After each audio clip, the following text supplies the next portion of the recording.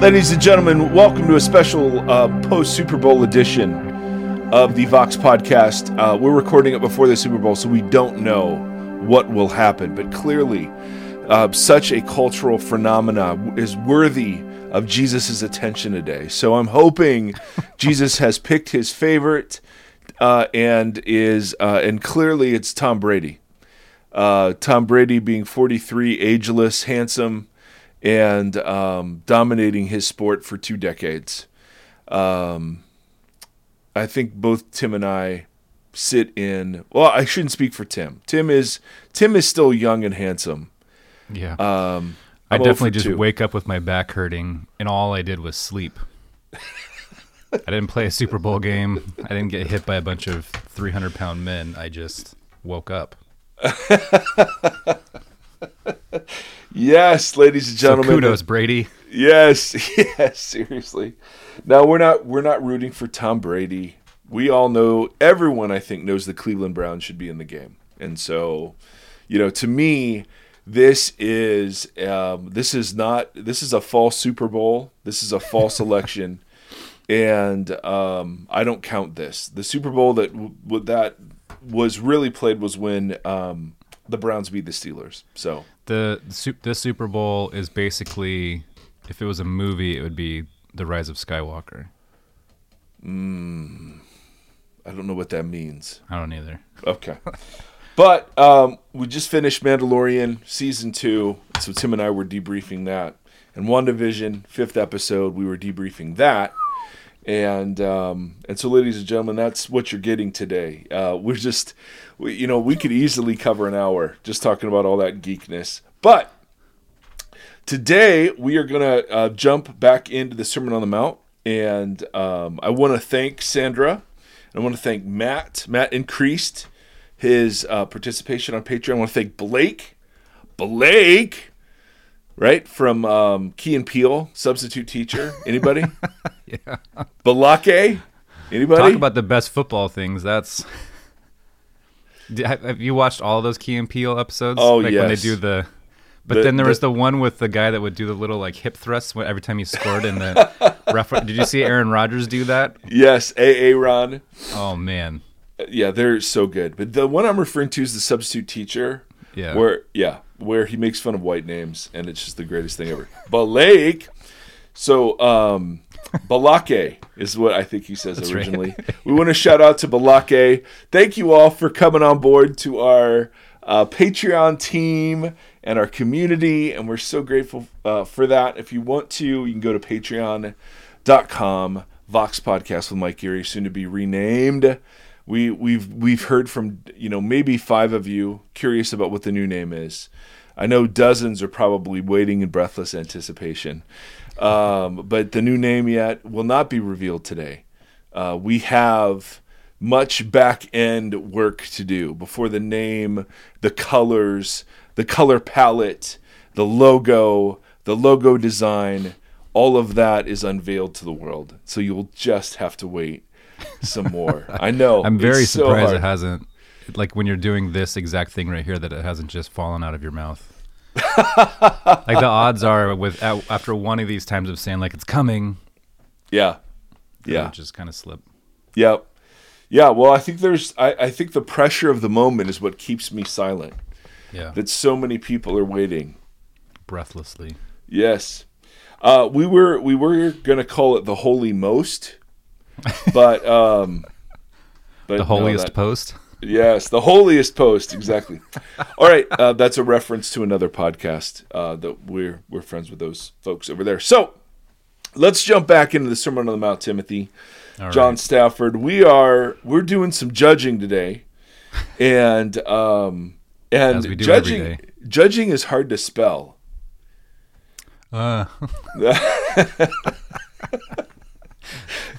Yep, and so that's just an inside reference to Timothy John Stafford, who teaches in college English. I misspelled judgment on the last episode. Yeah, the judgment. It's not helpful of when judgment. you're typing it quick, and when you spell it with an E, it doesn't come up as misspelled. I know. And then we post it, and somebody's like, "Well, I'm judging your spelling." We thought that was funny. So that was good. So anyway, it's really the first mistake Timothy John Stafford has made since he said yes to the podcast. Maybe the first that you've caught. All right. So what we're going to do is let's have our reader today go through 7:1 through 6. All right.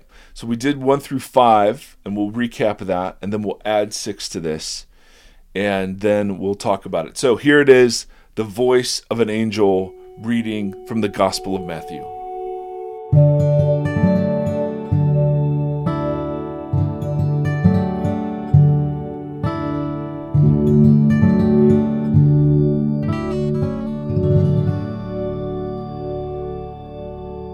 Hi, this is Ashley, and I live in Calgary, Alberta, Canada.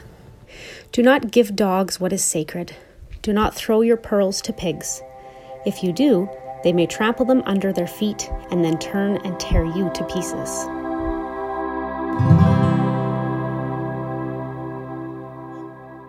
So Ashley, thank you for reading for us.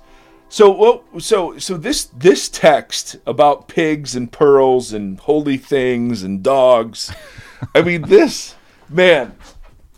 text is really hard, and I wanted to break it out from the other section to spend some time on it, because this is one of the hardest texts in the Gospels.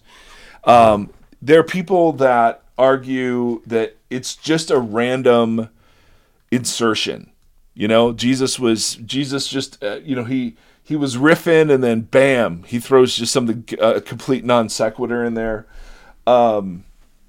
Others think that what he's doing is that he is talking about the mission of going to the Israelites first and not the Gentiles.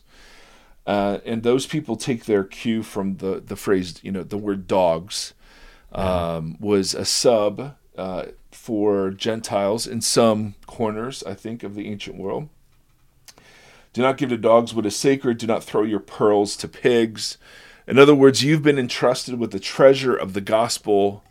Don't throw it at people who are not interested or people who will persecute you for it. Because if you do, they may trample them, the good things, under their feet and then turn and tear you to pieces. So some think that's what Jesus is doing, is he's saying, no, you actually have to, here's the good krino.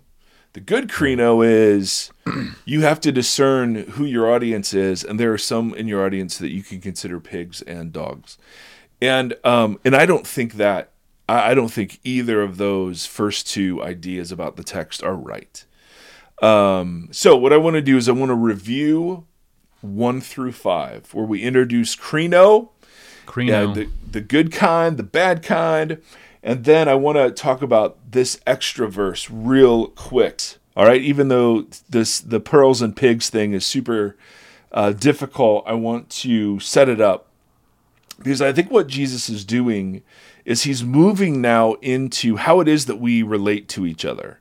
So he's talked about how it is that we are a part of his kingdom, how it is that we then relate to the rightness of his kingdom as opposed to the rightness of the scribes and Pharisees, how we relate through religious piety to each other. But now he's kind of boiling it down. Remember, this section ends with the golden rule: do to others what you would have them do to you. And so this is where he's leading. And the first thing that inhibits that way of life, of course, is the human tendency to condemn. So do not judge, or you will be judged. And as we saw last week, the word for judge is krino. And krino, in this sense, means the judgment that leads to condemnation. The judgment of someone's motives, the judgment of someone's worth or identity. It's the separation of people into categories, not behavior or words or actions into categories, right? It's the separation of people that Jesus is dealing with here. And the condemning, we have Dallas Willard refers to this idea of condemnation engineering.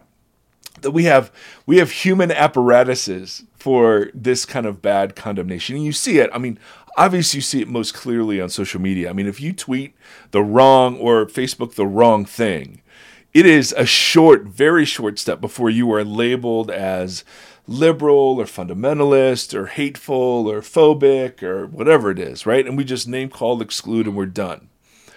And Christians, unfortunately, are incredibly gifted at this. And, as much as they bemoan cancel culture, they started it with the boycotts. I remember where I was supposed to boycott Disney, the Teletubbies, when I was growing up. Yes. Oh yeah. Just nasty. So this has been long brewing, but this kind of bad krino, what we're going to call condemnation or judgment, it's an attack on the image of another image bearer, right? It's roundly condemned by Jesus and throughout the scriptures, right? We use the word slander. That's the same idea, that you're attacking the image of another image bearer.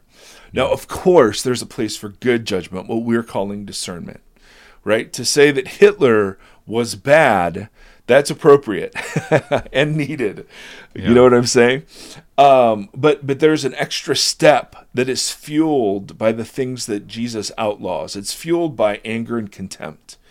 This kind of judgment is fueled by and then further fuels anger and contempt of other people, right? Where we can just write them off because of a thing they said or did. We categorize them, label them, and then we're able to exclude them from the list of acceptable people. And we do that without even thinking about it. Yeah. It's just the way it is. And it's so easy and it's so destructive. We see how much excluding and discriminating against someone's identity, how harmful that is. Right? And so condemnation, if we're not careful, is received by other people as shame. Mm-hmm. So they condemn themselves, or it boomerangs back. So if I'm condemning somebody, very rarely does condemning work as a strategy for someone to change their behavior, right? It either goes inward to the recipient, or it boomerangs back on the giver, the judger, right, in the form of anger or other condemnation. So whatever judgment you've just used will come back on you. And that's why, of course, the people that are purveyors, let's say, of purity and family values, when it's discovered that they're not so pure and family valued in their own lives, there's an extra zing in there because of their judgments against those who are not. You know what I'm saying? Totally. So Jesus... Man, Jesus, he rules out the condemnation engineering. And that's what can be so powerful about the gospel of the kingdom, if it's embodied, is that condom engineering is reverse engineered. There's a common table, all are welcome. Yeah. And identities don't count for much around that table. And so, and again, that's why the reciprocity of condemnation is as a strategy for correcting or helping others, almost never works. Never works. Even if you force someone to become politically correct or apologize, you've not changed the inner behavior. You know what I mean? We've just corrected the symptom, not the root. Well, it seems like the condemning too, like the example you gave of like a super, purity culture preaching person that has their own secret indiscretions or whatever, when that kind of comes back, not only does it boomerang and come back on the person that said it, it tends to also like deconstruct the whole argument in the first place, right? Because it just shows the hypocrisy just kind of destroys whatever, even if the person had some form or function of good intent in the first place with their condemnation, if the seed of it ends up blowing up even the possibility of having that conversation later. Totally. Yep, exactly right. And so Jesus gives two nuances to this. One, there is an appropriate form of judgment, right? And it's like when a dentist looks at your teeth and says, "These teeth are horrible." That's not a judgment against your worth, right? But he's telling the truth, or she's telling the truth. And Jesus actually, almost the whole last chapter it talks about narrow paths and broad paths, false teachers, true teachers. So obviously, I mean, that's that good kind of Crino is assumed all the way through. And then he talks about the log and plank thing, and I just want to reiterate it because it's one of the least appreciated or practiced teachings of Jesus. And Willard, D. Willie, makes a great point when he argues that the issue when you have a log in your own eye, and Willard actually suggests it's not just that you're guilty of the same sin, but you're guilty of the sin of condemning them. Right. And judging them. And so the condemnation is the plank. You have to deal with that plank because when you're condemning somebody, you can't actually see them correctly enough to help them with the speck of dust in their own eyes. Yeah, that makes sense. Totally makes sense. And I thought, wow, such a great clarification that it's condemnation. That's the condemnation blinds us to the reality of other people. Yeah, and to yourself. And to yourself. But if I'm trying to correct you. Yeah, totally. Right? I have to deal with the reality that my heart wants to condemn. Yeah, no, that totally makes sense with the Crino thing too. That's a good. I thought D. Willie, man, never disappoints. Never disappoints. And then there are these implied practices. I mean, like, and Paul will talk about this in Galatians, where only those who are spiritual should endeavor to correct another person. And that should be done gently. And so there's like all of these assumed contexts for how we exercise good Crino with each other, right? Jesus is, of course, log and speck. But in the practice of the house churches that Paul was ministering in, it was the groups that were small, groups that were consistent. You were on the inside and in relationship with those people. Only certain kinds of people were in a good position to do this, right? Because everyone else is going to just condemn and engineer that condemnation. The goal is not to straighten them out, but to restore them. Yeah, to bring them back to the path of Jesus. I mean that's it. It's not to straighten them out or fix them. Yeah. But it's to restore them. And I thought, wow, that, and not to punish. It's so much more relational. I mean, it feeds off that lineage of community and investment and life and love. And Absolutely. And even the ones doing whatever speck removal need to be done have to be aware that they themselves could be guilty of the same thing. So in that context, Crino is totally allowed, right?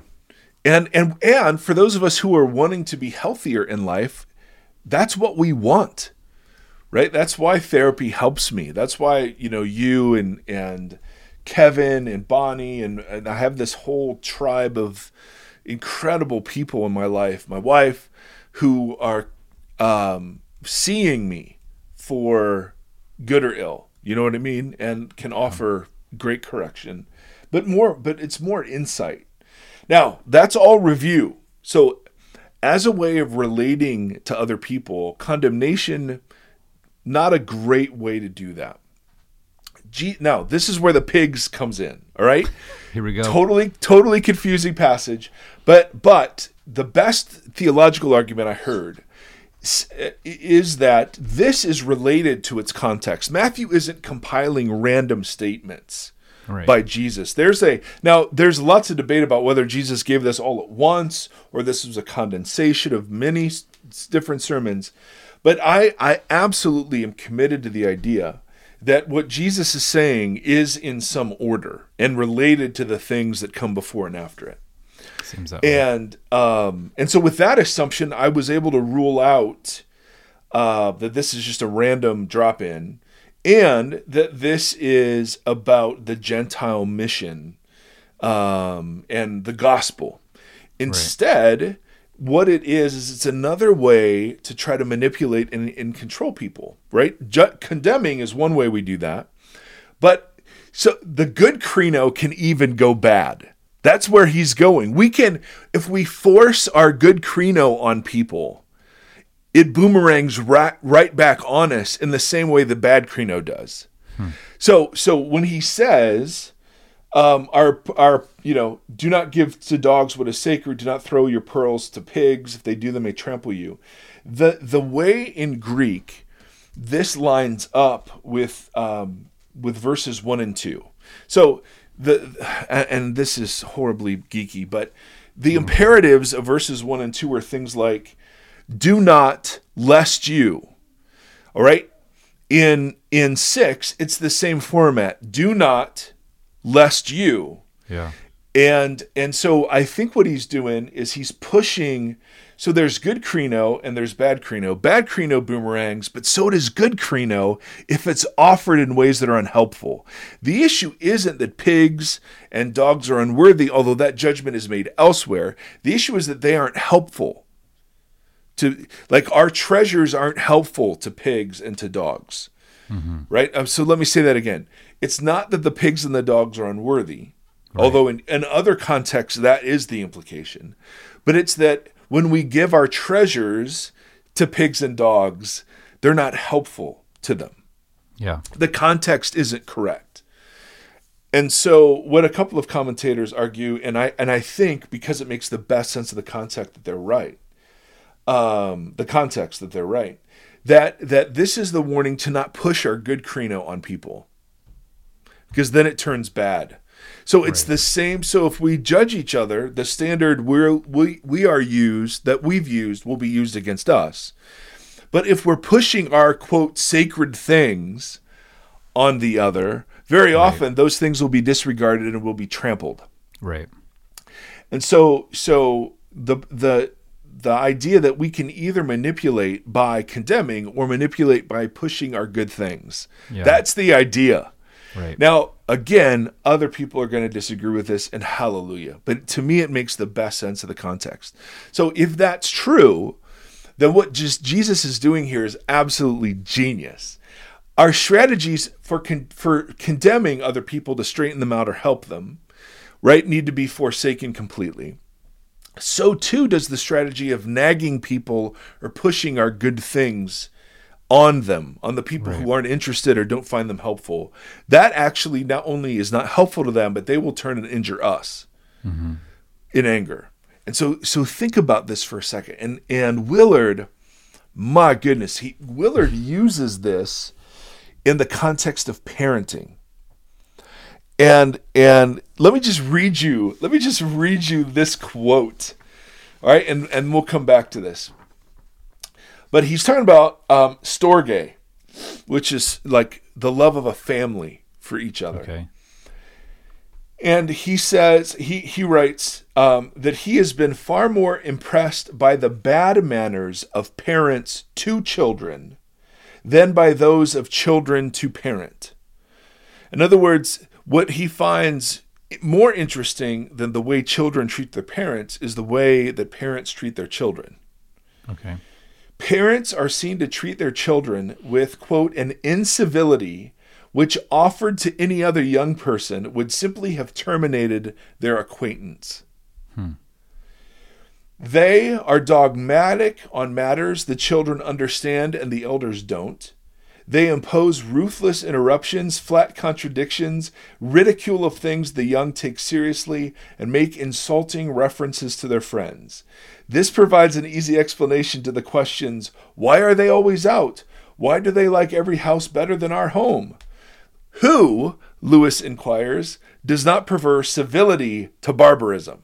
In other words, in our zeal to push our good things on our children, we actually alienate them in ways that cause them to view us as the pigs and the dogs would view the sacred things and the pearls. Does that make sense? Yeah. No? No, it totally does. That was a hesitant yes. Well, can I talk about what I struggle with this? Is that okay? Yeah. Are you not on this podcast? I am, but I don't want to derail where you're. I don't want to derail where you are, because the questions I have.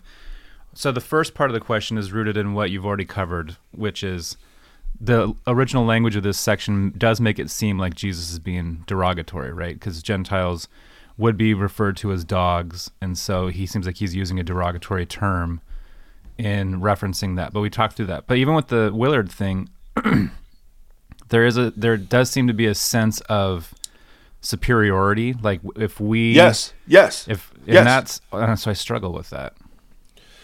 Yes. Well, I think that's what he's attacking. Okay. So I think I have all these pearls to offer, right? And I push them on people, and as a way of getting them engaged with my pearls, that's just as harmful as the condemnation is. So the parent-child one was more. It's less because the implication sometimes comes through that we. How do I word that?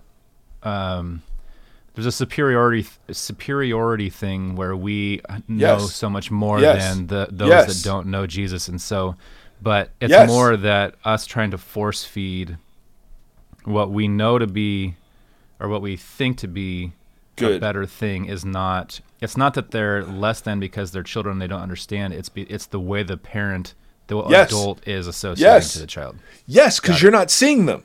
Yes. Yes, exactly. It's this. If I had to boil down these verses in their simple, like way oversimplified form, it would be you can't criticize anyone into the kingdom and you can't nag anyone into the kingdom. Right. Totally. Because that is the way this is taught.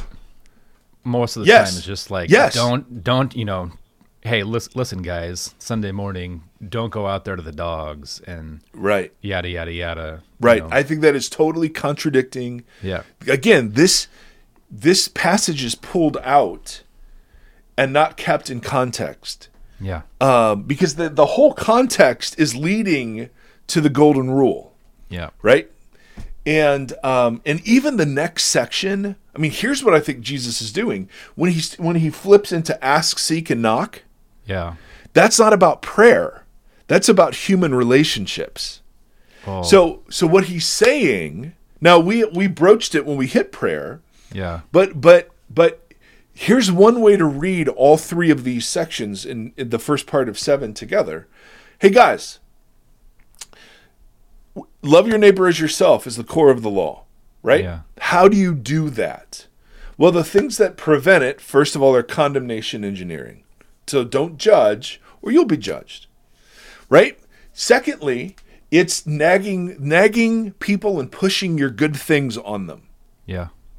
Right? So when somebody comes at me, and I've had this happen ever since I've been overweight, somebody in the church who will come and be like, dude, I'm a personal trainer. We're going to get you fit. We're going to get you healthy. I'll do it for free and it'll be awesome.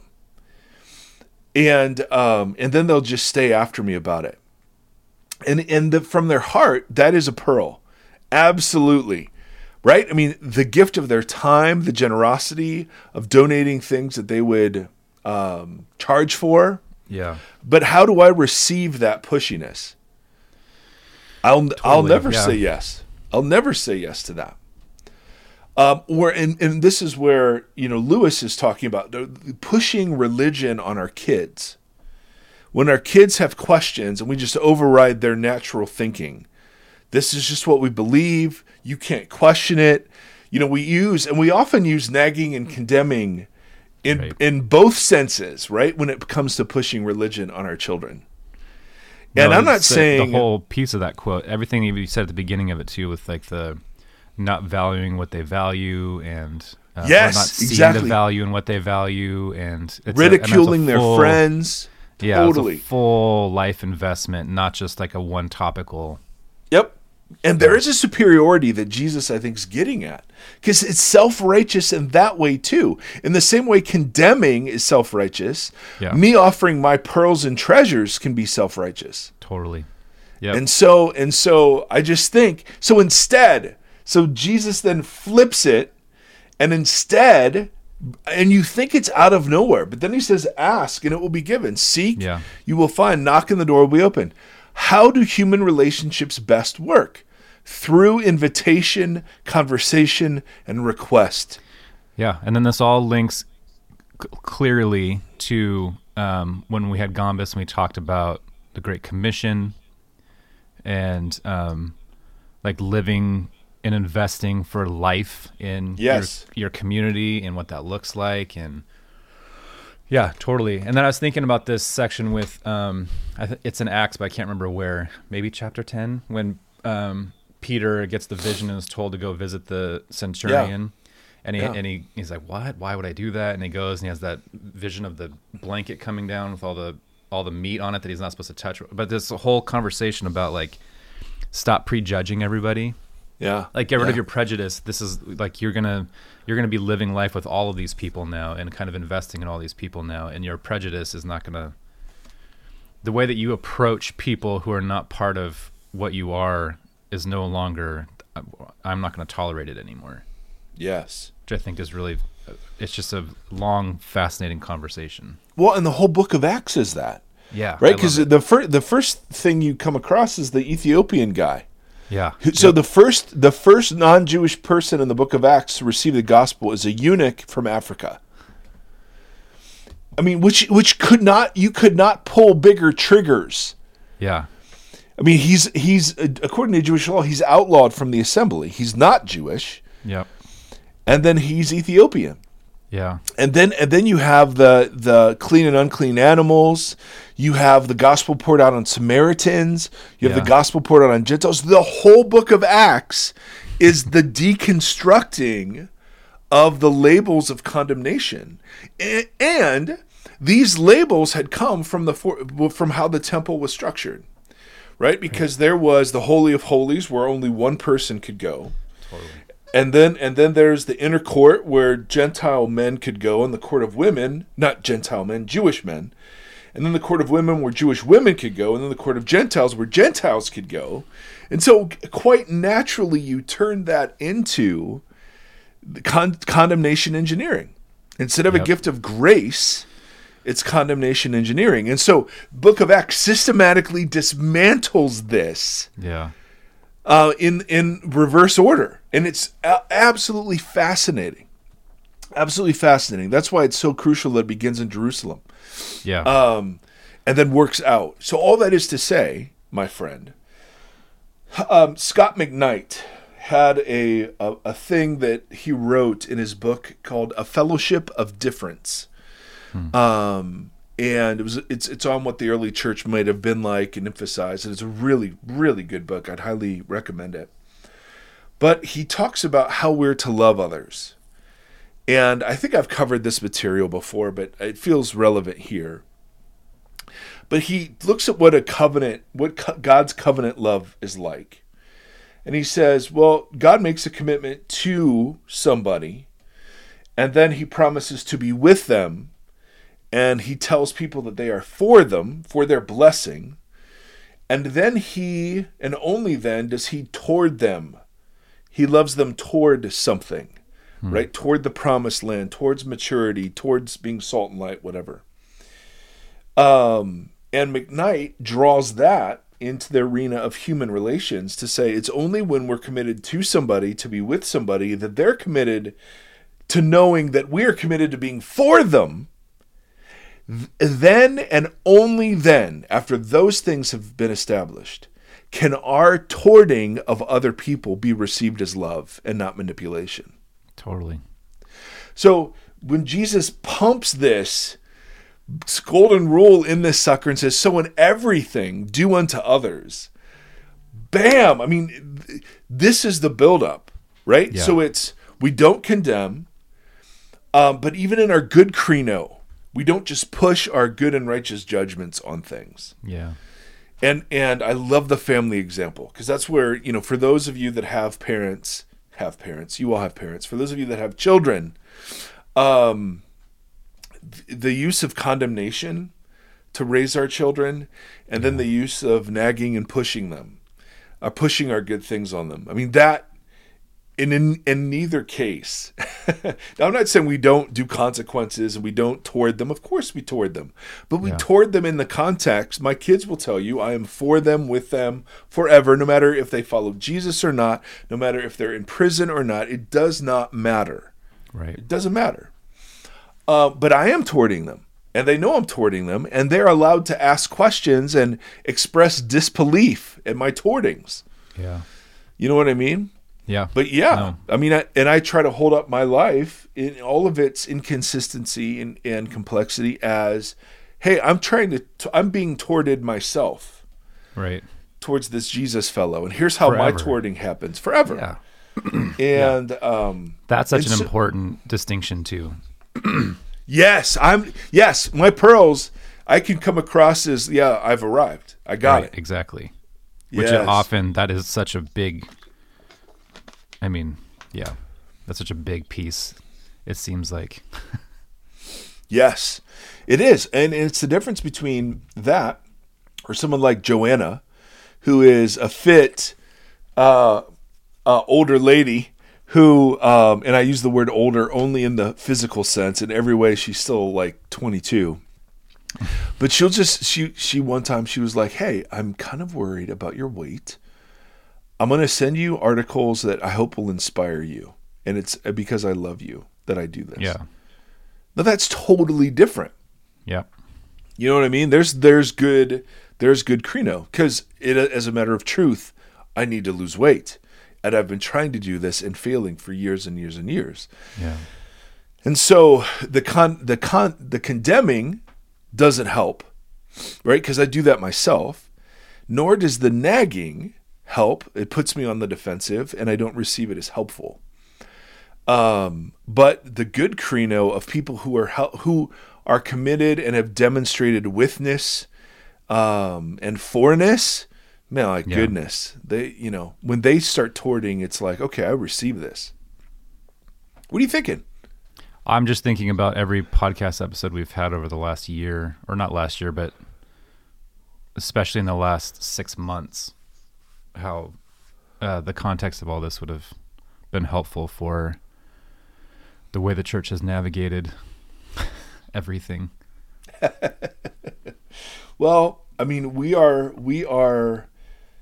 I mean, the church and me as a part of the church carries this too, because I've done this.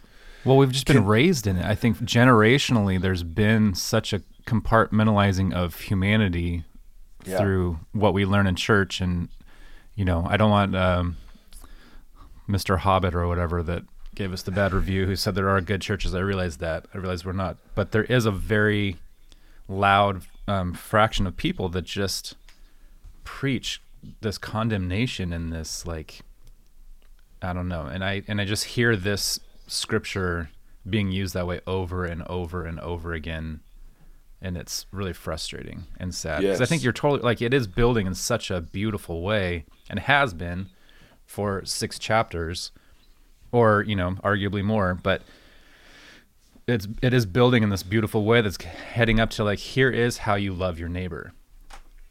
You've got that idea here, but now I'm gonna like, you want me to tear it open for you? I'm gonna tear it open for you.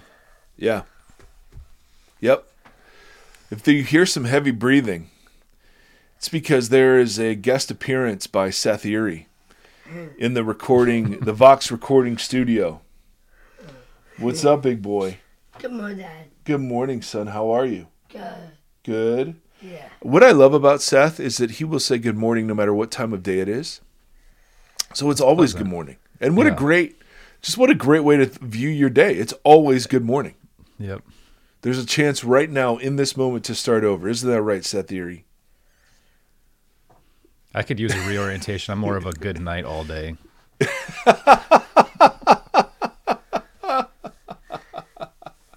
I'm more of a Taco Tuesday all week.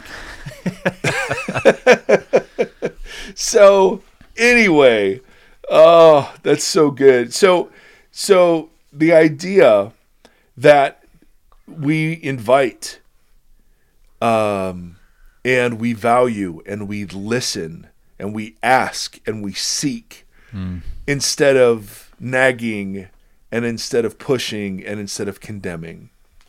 I mean, my goodness, that's so revolutionary. Yeah. I know. I want to go right into it right now. Well, I mean, I think about my marriage.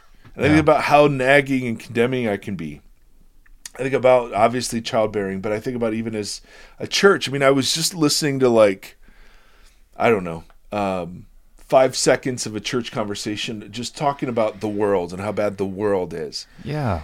And you're like, but again, I have to be so careful because I want to condemn those people and judge them, right? So I can't do that, but I can discern that that is not a helpful way to talk about how we relate to other image bearers, regardless of whether or not they're Jesus followers or not. I mean, there was a whole big denominational push against suggesting that religious liberty should be applied to people other than Christians.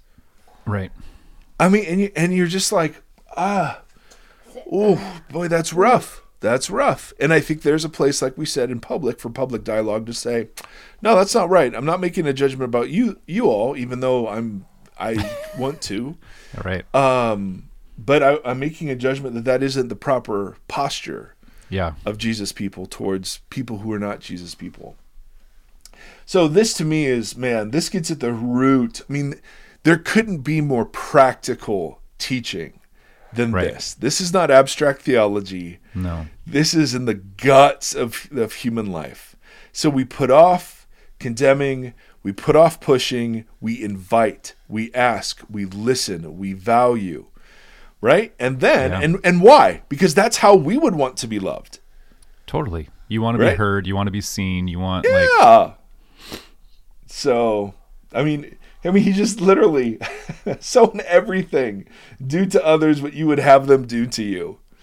Okay. That sums up the law and the prophets. I mean, that's amazing. That's absolutely amazing. So what Jesus has done has been to deconstruct the way we relate to each other, particularly as religious people, and put something far more interesting in its place. And then he ties it into prayer with the Father's goodness. So I think he's using prayer too. That ultimately leads to the power of the request. That's why God has us asking for things and not just pushing for things. So I don't know.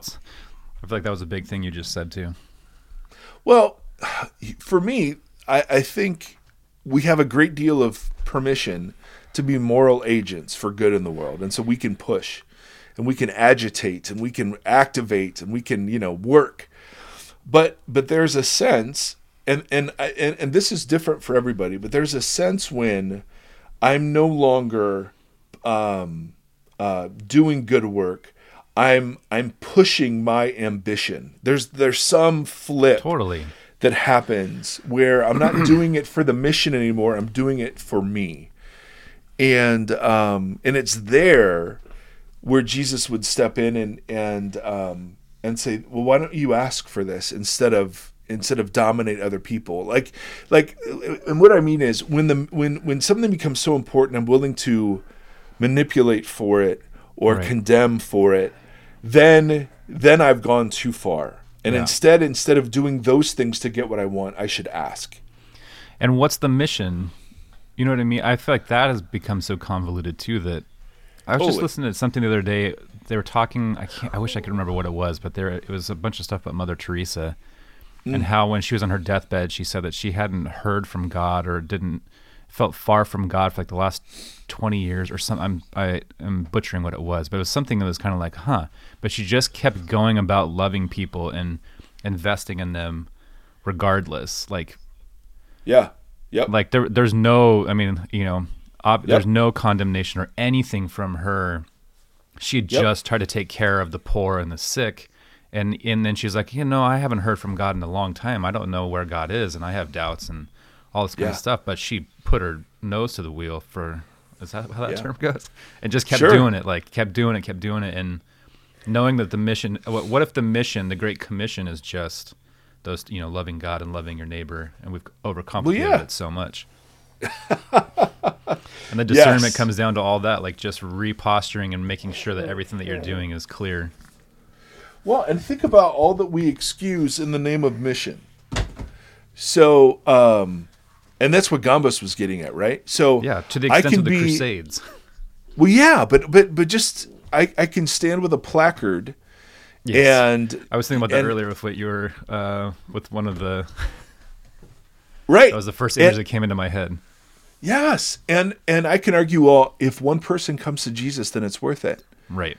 And totally look past that. I've pushed thousands of people away. Yep. You know what I mean? I mean, it's that kind of yuck that has been so justified.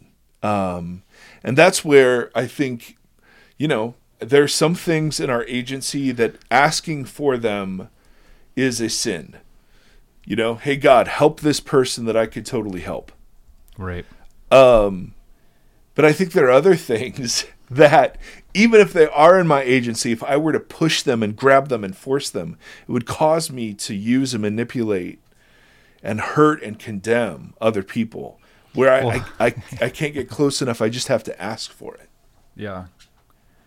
The placard thing, I remember it was a Pearl Jam show I went to, and a guy was outside with a big John 3:16 sign. He was screaming at everybody, and I went up to him and tried to have a conversation with him about, like, what do you think is happening? Like, what is your end game here? Yeah. And he was just going off about 3:16, and I was like, do you remember what John 3:17 says? Wow. But it's like, you take it out at, like, so what's 3:16? For God to love the world, da-da-da-da. Yeah. 3:17's for God to not send his son into the world to condemn the world, but to save the world through him. It's like, well, that's an interesting tandem between 16 and 17. Yeah. Yeah. And how many stories? I mean, so you could just walk by and condemn that person, which is what I want to do. But how many stories do you read these days of like, I mean, the one I will never forget is the black man who befriended over 200 KKK members. Yes. And he befriended them. Yeah. And he hangs there as he befriends them and they change their ways. He has kept every one of their cloaks. Yes. Their robes, their white KKK robes. He's collected them and kept them as like what this has done. That's an incredible. See, but there isn't outside of Jesus, there isn't anything more Jesus-y than that. Seriously. Yeah. But did he condemn or nag those people?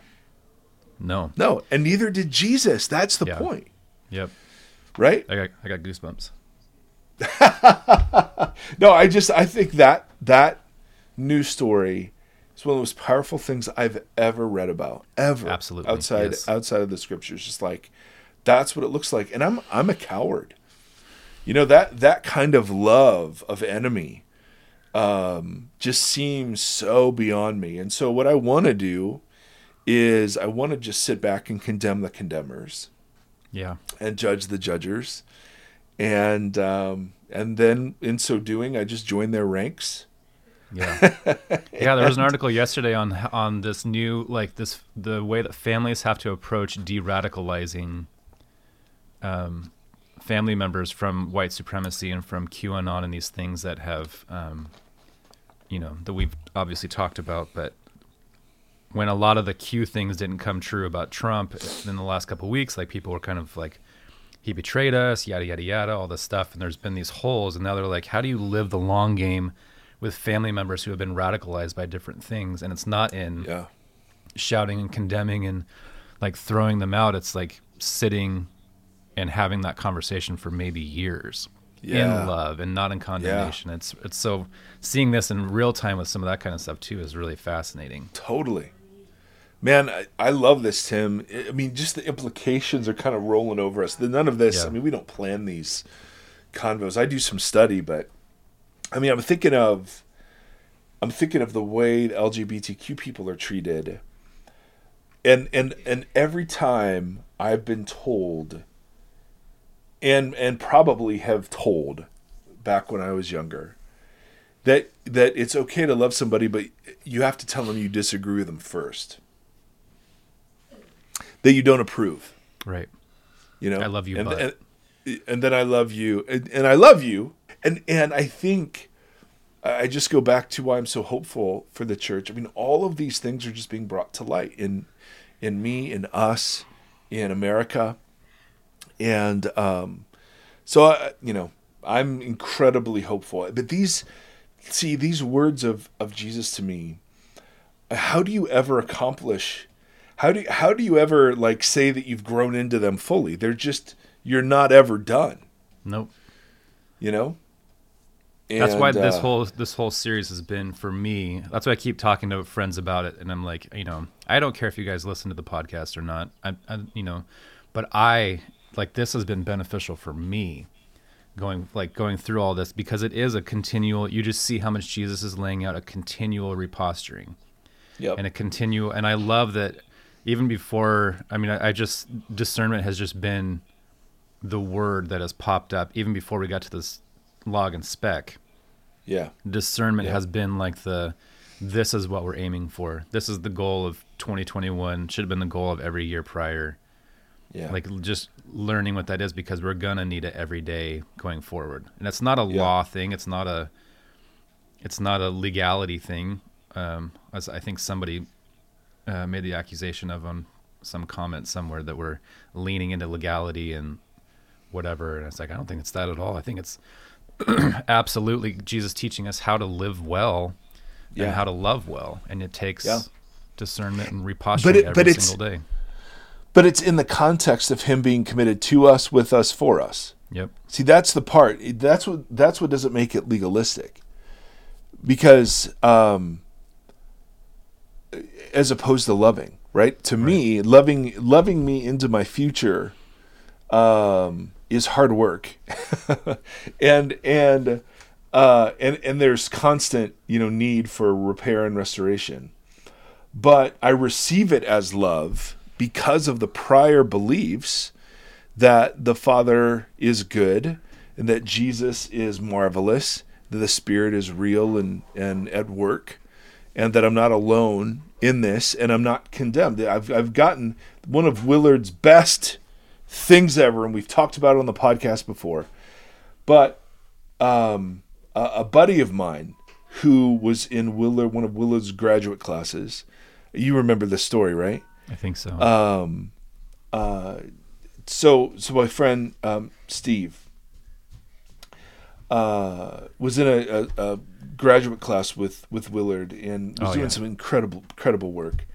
And Willard said to my friend, "Hey, just want you to know I'm going to give you an A on the next paper you write. Seth Erie, do not do the Jack in the Box while we are recording the podcast. Seth Erie." Get Seth Erie. When I came downstairs this morning, thank you. When I came downstairs this morning, he had shoes on, his underwear, a t-shirt, a winter coat, and his backpack on. He was going to go to school. Good morning. Willard. I'm going to give you an A on the next paper. Yeah. So write a paper worthy of the A you're going to get. Yeah. And that's straight out of Ephesians 4. Live a life worthy of the calling you've already received. And so if your life is going to grade out as an A already, then it's all invitation. There's no nagging. There's no condemning. It's all invitation. It's just like, I'm sorry to keep going. We can stop here. But the reworking of like, you wretched humans, like this narrative that we've been fed for so long that we're just disgusting and all that kind of stuff. That's opposite of that. It's like, But the part that it picks up that's true is this isn't earned. There's no room for self-rightness here, but it's because we're valuable that he loves. Right. It's totally opposite. It's like not because you're worthless and you're wretched and you're gross. Yes. It's like because of that you need this or you need to do this. This has been given to you. Now live up to that standard. Exactly. Live up to that. Exactly. And that's opposite. And that's where the father-son image or mother-daughter image works, right? That familial image. Because it's not, and this is how it was presented, God hates you. And so Jesus took the punishment that was due you, right? So that you could not be punished, but it's only because. Yes, which is exactly how it's phrased. Yes. And the substitution bit is in the Bible, no question about it. Jesus took something, but what he took was the penalty and the power of sin and death that had enshrouded the world with the fall of the original humans. And so all that is to say, man, there's so much to sit in this. Let's wrap it up. Who knows what Seth will come down with next? Grandma got him a kazoo for Christmas, and that was unwise. I judge that to be. Thank you. I judge that to be unwise. Thank you very much. So anyway, my brothers and sisters, I hope something in here is helpful. It's such an honor. I when people ask me what I do, I kind of have. I think I may have the best job in the world, other than Tom Brady. Because I love wrestling with this stuff. I really do, and I love. Now that I am in much healthier community, like working this out together. Yeah. With the people I'm in relationship with, I just think, my goodness, that's so wonderful. So anyway, my friends, thanks for tuning in, and thanks for letting us be a part of your life, and thanks for all of your kindness to us. We certainly are grateful for it, and just want to say again how much we enjoy being a part of your life, and how much we enjoy hearing from you. And we don't, we don't claim to have it all together by any stretch of the imagination, but my goodness, we learn a lot. So anyhow, last thoughts or words, Timothy. I was just going to say, everyone's listening to me learning in real time, so I'm just... Well, me too. I mean, I just get to share the wrestling I've been doing, right? I mean, it's not like I'm out ahead somewhere. It's just like, no, hey, this is the next part of the text. Let's wrestle with it.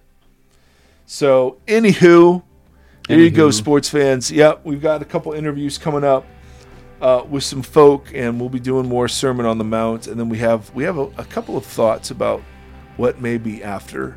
And then there's a name, a beautiful, glorious name. The holiest post. Yes, indeed. All right, till next time, friends. Thank you.